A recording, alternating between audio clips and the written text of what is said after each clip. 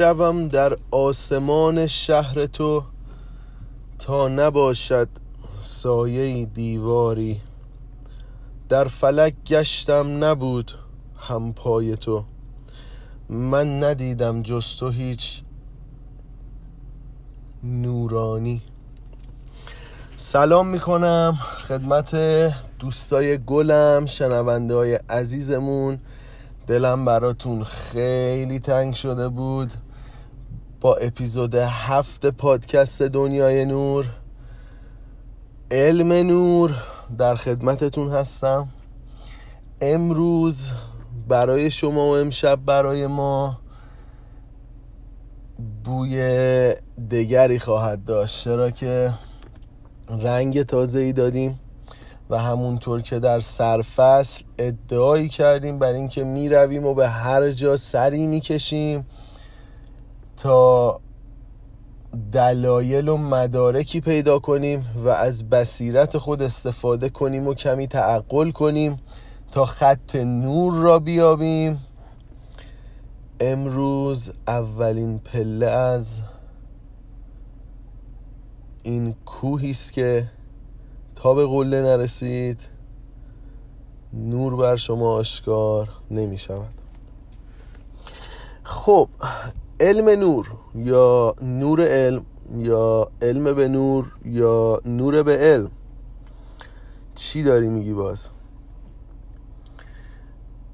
این بحث خیلی مهمه. ما باید ببینیم اصلا نور چیه، اصلا ما چقدر از نور شناخت داریم. نور هر جای تعریف خاص خودشو داره و ما سعی کردیم در حد و توان خودمون تو این برنامه معنی از نور جایی نمونده باشه که ما بهش نپرداخته باشیم. نوری که ما صحبت از اون میکنیم نوریست که آموختنی نیست. صحبت از علم و دانشی است که آموختنی نیست. علمی که از ذات تو سرچشمه میگیرد ولی آموختنی نیست. در پرتو این نور عقل چیزهایی میبیند که قبلا نمیدید و دل چیزهایی میبیند و مشاهده میکند که پس از اون به شکل دیگر خواهد بود. ممکن است فردی تحصیل کرده باشید ولی نور را نبینید و یا فردی بدون سواد ولی دارای علم به نور. علم به نور که میگم، این نور که ما داریم صحبت میکنیم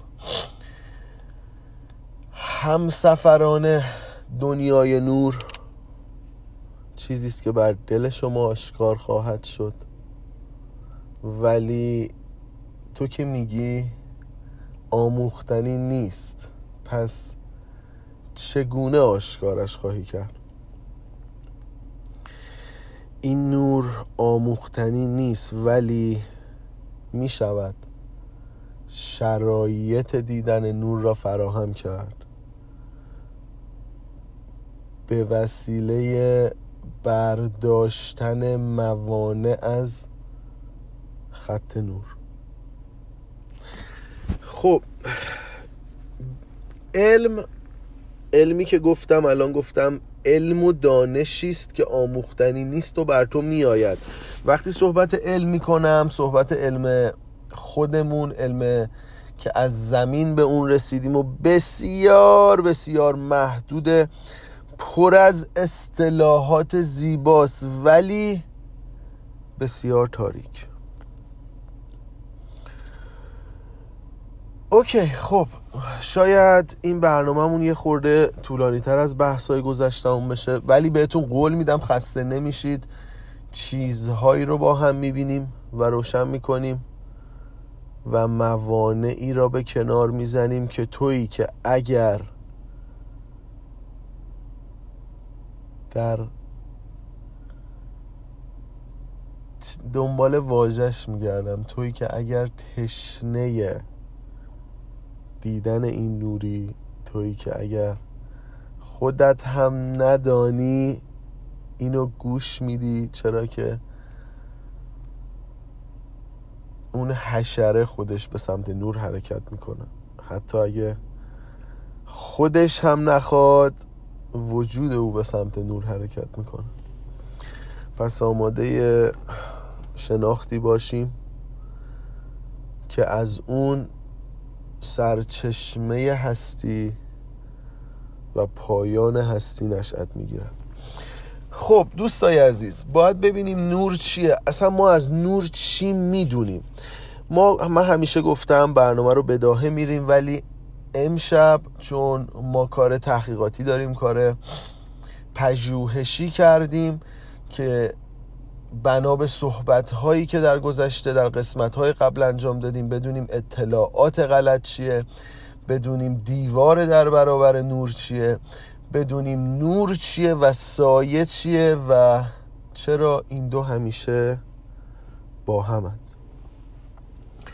خب به عنوان یه انسان، یه کودک، وقتی راهو شروع میکنیم اول تعریف علم رو باید بدونیم. اگه صدای کاغذ میشنوین، ما دست نوشته هایی جمع کردیم که بتونیم با آمادگی بهتری کار رو خدمتتون ارائه بدیم. نور مرئی یا نور، تعریف علمی زمینی، یک تابش الکترومغناطیسی حاوی فوتون است که با چشم انسان و دیگر موجودات دیده می شود. طول موج نور مرئی یا نور 380 نانومتر تا 740 نانومتر می باشد که در بین دو نور نامرئی فروسرخ و فرابنفش یافت می شود و بهترین راه برای وجود و اثبات نور، برای اثبات نور مرئی، وجود سایه است. خب ما یه تعریف علمی دادیم، یه تعریفی که تعریف فیزیک نوره، نور مرئی. از تابش‌های الکترومغناطیس ها به وجود میاد، درون خودش فوتون هایی داره که به گیرنده های چشم من و تو حیوانات برخورد میکنه. بازه مشخصی، بازه طول موج مشخصی باید داشته باشه که ما بتونیم اونو ببینیم، وگرنه کمتر از 380 نانومتر یا بیشتر از 740 نانومتر در بازه دیدی من و تو نیست. نه این که نیست. ببینین باز قصه میمون نیام برام تعریف کنیم. قصه میمون یعنی چی؟ یعنی چیزی که نمیفهمیم، میایم یه قصه‌ای برای خودمون تعریف میکنیم راجبش، اونو به شکل ماده در میاریم، قصهش میکنیم که تو ذهن هم کنیم. نه، این قضیه یه چیز متفاوته. من اگه هیچ وقت نژاد انسان سگ نمیدید، برای اولین بار سگو میدید اشاره نمیکرد، میگفت سگ. نه، چون سگی ندیده بود که براش اسم بذاره. ما این بخش نور رو میبینیم که براش اسم گذاشتیم. بخش دیگهش بالاتر و پایینتر، فروسرخ و فرابنفش، اینا فقط اسمشو گذاشتیم، تعریف خاصی ازش نداریم. چرا که شناختی نداریم، چرا که نمیتونیم ببینیم. و بهترین راه برای وجود نور مرئی سایه است. خب در علم اثبات نور به طریق سایه اتفاق میفته، چرا که دیواری در برابر نور قرار میگیره و در پشت اون نور تصویری ساخته میشه که تصویر دیواره و نور و به وسیله نور اون تصویر رو خودش حتی دیوار ساخته، وگرنه دیوار بر روی زمین تصویری نخواهد داشت. خب این تعریف مرئی نور. نور در عرفان ما در عرفان غربی و یونانی اگه بخوایم سراغ ارسطو، هستن کسایی، افلاطون، ارسطو، اینا صحبت‌های خودشونو داشتن، هم از نظر علمی پرداختن، هم از نظرهای شناخت و دانش‌های عرفانی. ولی از آنجا که ما ایرانی هستیم و عرفان برای ایرانه، ما به سراغ مولانا می رویم. مولانا جلال الدین بلخی، کسی که به گفته بزرگانی چون حافظ و سعدی و دیگران 7 شهر عشق را گشته و ما به دور خود میچرخیم. مولانا میاد اصلا عرفان ایرانی، عرفان کهن، از قبل از مولاناها در زمان زرتشت ما دلیل پرستش آتش وجود گرما یا زیبایی نیست، اینها باز همون حرکت نوره، ولی به ما تبلیغات غلط و اطلاعات غلط داده می شود. مولانا به گفته خود و به تایید بسیاری از بزرگان دیگر به جاهایی رفته، به قول خودشون میگم کسانی که در وادی دستی دارند، در عرفان دستی دارند و شناختی دارند، در این 7 وادی که طی کرده، در وادی اول که طلب می باشد، در 2 مصرع پایانی به این شکل اشاره می کند به نور: چون دل تو پاک گردد از صفات، تافتن گیرد ز حضرت نور ذات. چون شود آن نور بر دل آشکار، در دل تو یک طلب گردد 1000. خب چون دل تو پاک گردد از صفات، تافتن گیرد ز حضرت نور ذات یعنی چی؟ خب ما نمیدونیم یعنی چی، ما فقط قرار نیست اینجا چیزی رو خیلی تفسیرش کنیم، ما داریم فقط نمونه هایی از نور میاریم تو شکل ها و شمایل های مختلف که ببینیم خطی میشه پیدا کرد بین اینها یا نه. چرا که نور پدر است و پدر خداست و خدا نوریست که در وجود توست. اوکی، مولانا چی گفت؟ دور نشیم، اونوری نریم، امروز ذره بحثمون طولانی میشه، خستتون نمیخوایم بکنیم، ولی باور کنید اگه تا آخر وایسین خیلی جالب میشه. چون دل تو پاک گردد از صفات، تافتن گیرد ز حضرت نور ذات. به دانش و طرز فکر مولوی اگر تو دل پاکی داشته باشی و صفات پاک رو در دل خود بیشتر به وجود بیاوری و روشون کار کنی و موانع نور را که ایجاد سایه میکنن به کناری برانی، تافتن گیرد ز حضرت نور ذات. در درون تو حضرت نور شروع به دادن نشانه هایی میکنند که تو حس خواهی کرد. بله، حس میکنی. چون شود آن نور بر دل آشکار، این بخش، این دو مصرع پایانی، این خیلی مهمه، این خیلی مهمتر بالایی است. چون شود آن نور بر دل آشکار، در دل تو یک طلب گردد 1000. وادی شماره 1 وادی طلبه. داره میگه چون شود آن نور بر دل آشکار، میگه وقتی اگه اون نور زمانی بیاد به دل تو و دل تو رو روشن کنه، در دل تو یک طلب گردد 1000. اگه تو یک بار میخواستی بری ببینی اینا چیه، دنبالش بیفتی و به ذات وجودی هستید برسی و شهروند دنیای نور بشی، اون وقت 100,000 مرتبه بیشتر میخوای که زودتر سیتیزنی بگیری از دنیای نور. خب یه سری هم به عرفان زدیم. علم که نور یا اصلا خودش به عبارتی نور مرئی رو برای ما معنی کرد. در عرفان به قوی ترین پایه نور چنگ زدیم و قوی ترین استاد عرفان ایران مولانا. و بدی نیست که سری هم به ادیانی بزنیم که یه 2-3 هزار سالیه انگار خونا رو تو شیشه کردن، ولی اگر بخونیم ببینیم از چه قصه است، قصه چه قرار. به یهودیت برمیگردیم، به دینی که شاید در واقع 3 دین برتر دنیا، پرطرفدار دنیا هستش. 3 دینی که صحبت راجبش زیاده و خیلی اتفاقات هم از اون بخش میفته. وقتی به نور میروی، در داستانهای موسی و در عهد عتیق به آنها نور را نشان داد. آنها را به سر کوهی برد.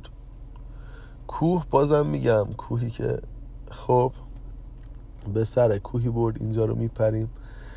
من یه پاتکای ریزی بهتون یه حرکتایی دارم میزنم، یه چیزایی میگم، پاتک که میگم نه بدا، یه پاتکایی به تو وجودتون دارم میزنم بعضی وقتا که یه چیزی که دست شما نیست تکون بخوره که بیشتر متوجه بشیم.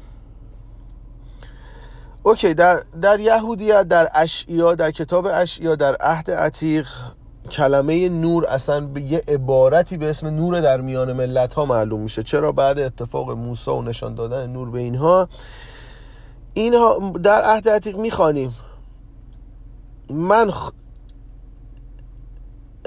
من خدا شما را هدایت کردم و دست شما را گرفتم به وسیله نشان دادن نور و با شما عهد بستم تا نور در میان ملت ها باشید. خب من خدا شما را هدایت کردم، دست شما. میگم قصای مین بخشای زمینیشو کاری نداریم. خدا هیچ وقت نمیاد در گوش من گفت چی گفت، خودش به من گفت چی گفت، نه، از اینا نداریم.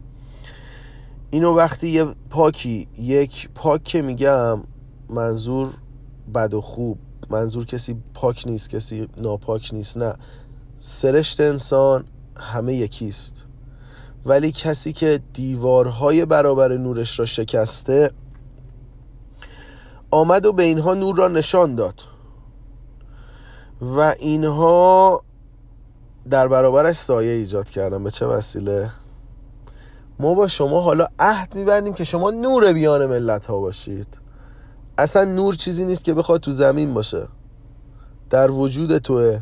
حتی نوری هم که تو با چشت میبینی اون یه بازه‌ایه، اونم باز همه نوری نیست که میبینی. حالا تو میخوای نور بین ملت ها بشی، اون یه قصه دیگه است. ولی بخش اول در کتاب اشعیا در عهد عتیق اشاره به هدایت خدا، هدایتی که خدا برای بنی اسرائیل به وسیله نور فرستاد داره. و اگر به انجیل مسیحیان برویم، در اول یوحنا آیه 5 خدا نور است و هیچ ظلمت در وی هرگز نیست. چه جمله جالبی بود. خدا نور است، خدایی که ما به اون شکل زمینی دادیم و صفات زمینی بر او دادیم و از او شکلی ساختیم که با چوبی بالای سر توست، نور است. یعنی خیلی جالب شد، یعنی نصف چیزایی که به راجبش گفتن اصلا نور است. نور یه سری کار رو نمی کنه و هیچ ظلمت در وی هرگز نیست. نور جایی حضور کامل داره که هیچ دیواری در برابرش نباشه و اگر دیواری نباشه سایه‌ای توان ایستادن در برابر او را ندارد. و در اعتقاد مسیحیان عزیز هم داریم که عیسی نوری بود که در تاریکی به دنیا آمد. این قسمتش خیلی قشنگه، چرا که داره از نور صحبت میکنه، ولی همونطور که علم گفت بهترین راه برای تثبیت نور و تأیید نور وجود سایه است. خب پس ما اینجا سایه‌ای هم میخوایم و در همین فرهنگ مسیحیان گلمون چیزی اضافه شد که با رفتنش نور را هم برد و ما را در ظلمت گذاشت و این کتاب روشنگر نور است. خب چیز بدی نبود که رفت دوباره تاریک شد. نه، اگر کسی نور رو دید و نور رو به تو نشان داد، شاید خود آن شخص بمیرد و برود، ولی آن نور نمی رود. و ظلمت بدون نور معنا ندارد و نور بدون ظلمت، چرا که هر صبحی از پس تاریکی برآید، ولی اگر به دنبال چرخشی باشی که در دور برگردان به اون پرداختیم. 20 دقیقه و 43 ثانیه. من و کلی حرفا مونده، باورم نمیشه اولین بار انقدر طولانی شد بچه‌ها. باز گفتم بچه‌ها، دوستای عزیزم، یعنی من کوچیک همتونم، یعنی رفیقام. خب در قالب ادیان به یهودیت و مسیحیت پرداختیم. در اسلام حالا نمیدونم چرا بنا به این که حالا ما اسلامیون عزیزمون فعال ترن یا نشانه های واضح تریست یا به هر دلیلی مثال های بیشتری پیدا شد و توانستیم جمع آوری کنیم. برای مثال در آیه 15 سوره مائده ما میشنویم که از سوی خداوند نور و کتاب آشکاری برای شما آمده است. از سوی خداوند نور، این دوباره بخش روشن ماجراست، و کتاب آشکاری. کتاب بخشی است که برای تو قرار دادند که تو بر اساس کتاب قانون از حقیقت نور دور بمانی. خب چقدر جالب که تو اسلام هم نور و سایه رو داریم میبینیم تا الان. از سوی خداوند نور و کتاب آشکاری برای شما آمده. مثال دیگری آیه 157 سوره اعراف: کسانی که پیروی از نور میکنند رستگارند. کسانی که پیروی از نور میکنند رستگارند. نور به خودی خود وجود داره و تو داری وجودشو در 157 اعراف میگویی، ولی میگویی اگه از نور پیروی کنی رستگاری. تو هنوز نور را ندیده ای، چگونه میخوایی از او پیروی کنی؟ بار دیگر نوری داریم و سایه‌ای. بقره آیه 257: خداوند ولی کسانی است که ایمان آوردند، آنها را از ظلمت به سوی نور رهبری می‌کند. تو این مثالم باز صحبت واضح از سوی رهبری به سوی نور می شود که در مقابلش صحبت ظلمت و سایه است. 32 توبه: هر آنچه خدا خواهد به غیر از آن است که نور را کامل کند، هرچند کافران نخواهند. ما میدونین صحبتامون پژوهشی، هم علمی صحبت میکنیم، هم عرفانی صحبت میکنیم، هم دینی صحبت میکنیم. از هر کجا هر مثالی پیدا کنیم میآوریم که توش خطی را پیدا کنیم، که بدانیم شاید ما را کلاس بندی کردند که موج قوی راه نیندازیم. چرا که اگر من یهودی و من مسلمان و من مسیحی به منیتی پی ببرم که فقط یک خط است، کاسه کوزه هایی به آسمان پرتاب خواهد شد. خب پس توبه 32 گفت مگر غیر از اینه که هرچه خدا میخواد، مگر این غیر اینه که غیر از همه چیزی که میخواهد این است که نور را کامل کند، هرچند کافران نخواهد. دوباره بحث نور و بحث سایه رو داریم. و در سوره نور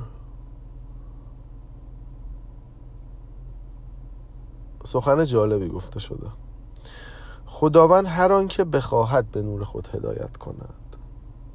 باز هم ما صحبت نوری داریم که تو باید به اون هدایت بشی، ولی اگه کسی بخواد تو دستشه. اول صحبت گفتیم نور آموختنی نیست، علم و دانشی است که بر سرشت و بر دل تو طلوع خواهد کرد. ولی اگر برای تو اگر و امایی میگذارند، آن حضور سایه هاست. بشکن. خب دوستای گلم، دوستای عزیزم، خواهر و برادرای من، بزرگترایی که احترامتون رو همیشه روی وظیفه‌ای روی شونه ها میدونم و کوچیکترایی که عاشقانه و برادرانه برای شما کار میکنم. اگر ما بخواهیم نور را در علم محدود کنیم به جوابی نمیرسیم. نمیتوانیم محدود کنیم. بازه‌ای داریم و اسم مرئی بر اون میگذاریم. در عرفان صحبت کنیم نشانه هایی میدهد که در ادیان هم ما اون نشانه ها رو میگیریم، ولی عرفان دین را رد میکند در جامعه امروز و دین عرفان را، و هر دو علم را و علم هر دو را. قصه این است که ببینید و بدانید که نمیدانید و دارند سر ما را کلاهی میگذارند که برای آنها کار کنیم و بدویم و بمیریم و ندانیم که از کجا آمده ایم، آمدنمان بهر چیست و به کجا می رویم آخر. ما همه یکی هستیم، چرا که سیستم هستی یکیست. و اگر میخواهی نور را خدا صدا کنی و خدا را نور، ولی بدان به هر چه ایمان داری نور را در آن پیدا خواهی کرد.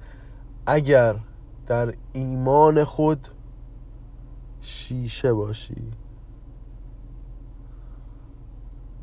منظور شکستنی است که او را برنده تر می کند و شفافیتی که او را واضح تر. میگویند اگر خدای من آن است که من میدانم، شیشه را در بغل سنگ نگه می‌دارد. ما علم نور رو تو اپیزود 7 راجبش صحبت کردیم. دنیای بزرگی است که باید برای ورود به آن سایه ها را بردارید.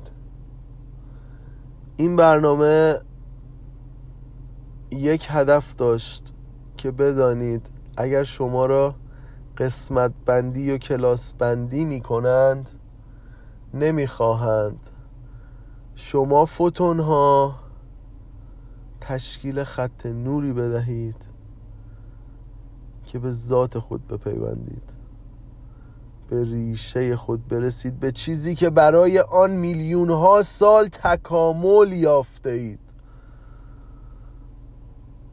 و با روشن شدن آن نور کامل می شوید. دوستتون دارم. روز فوق‌العاده‌ای برای دوستام تو ایران، برای خانواده عزیزم تو کشورهای حوزه ایران، آمریکا و همه جای دنیا آرزو میکنم. دنیاتون پر از نور. خدا نگهدار.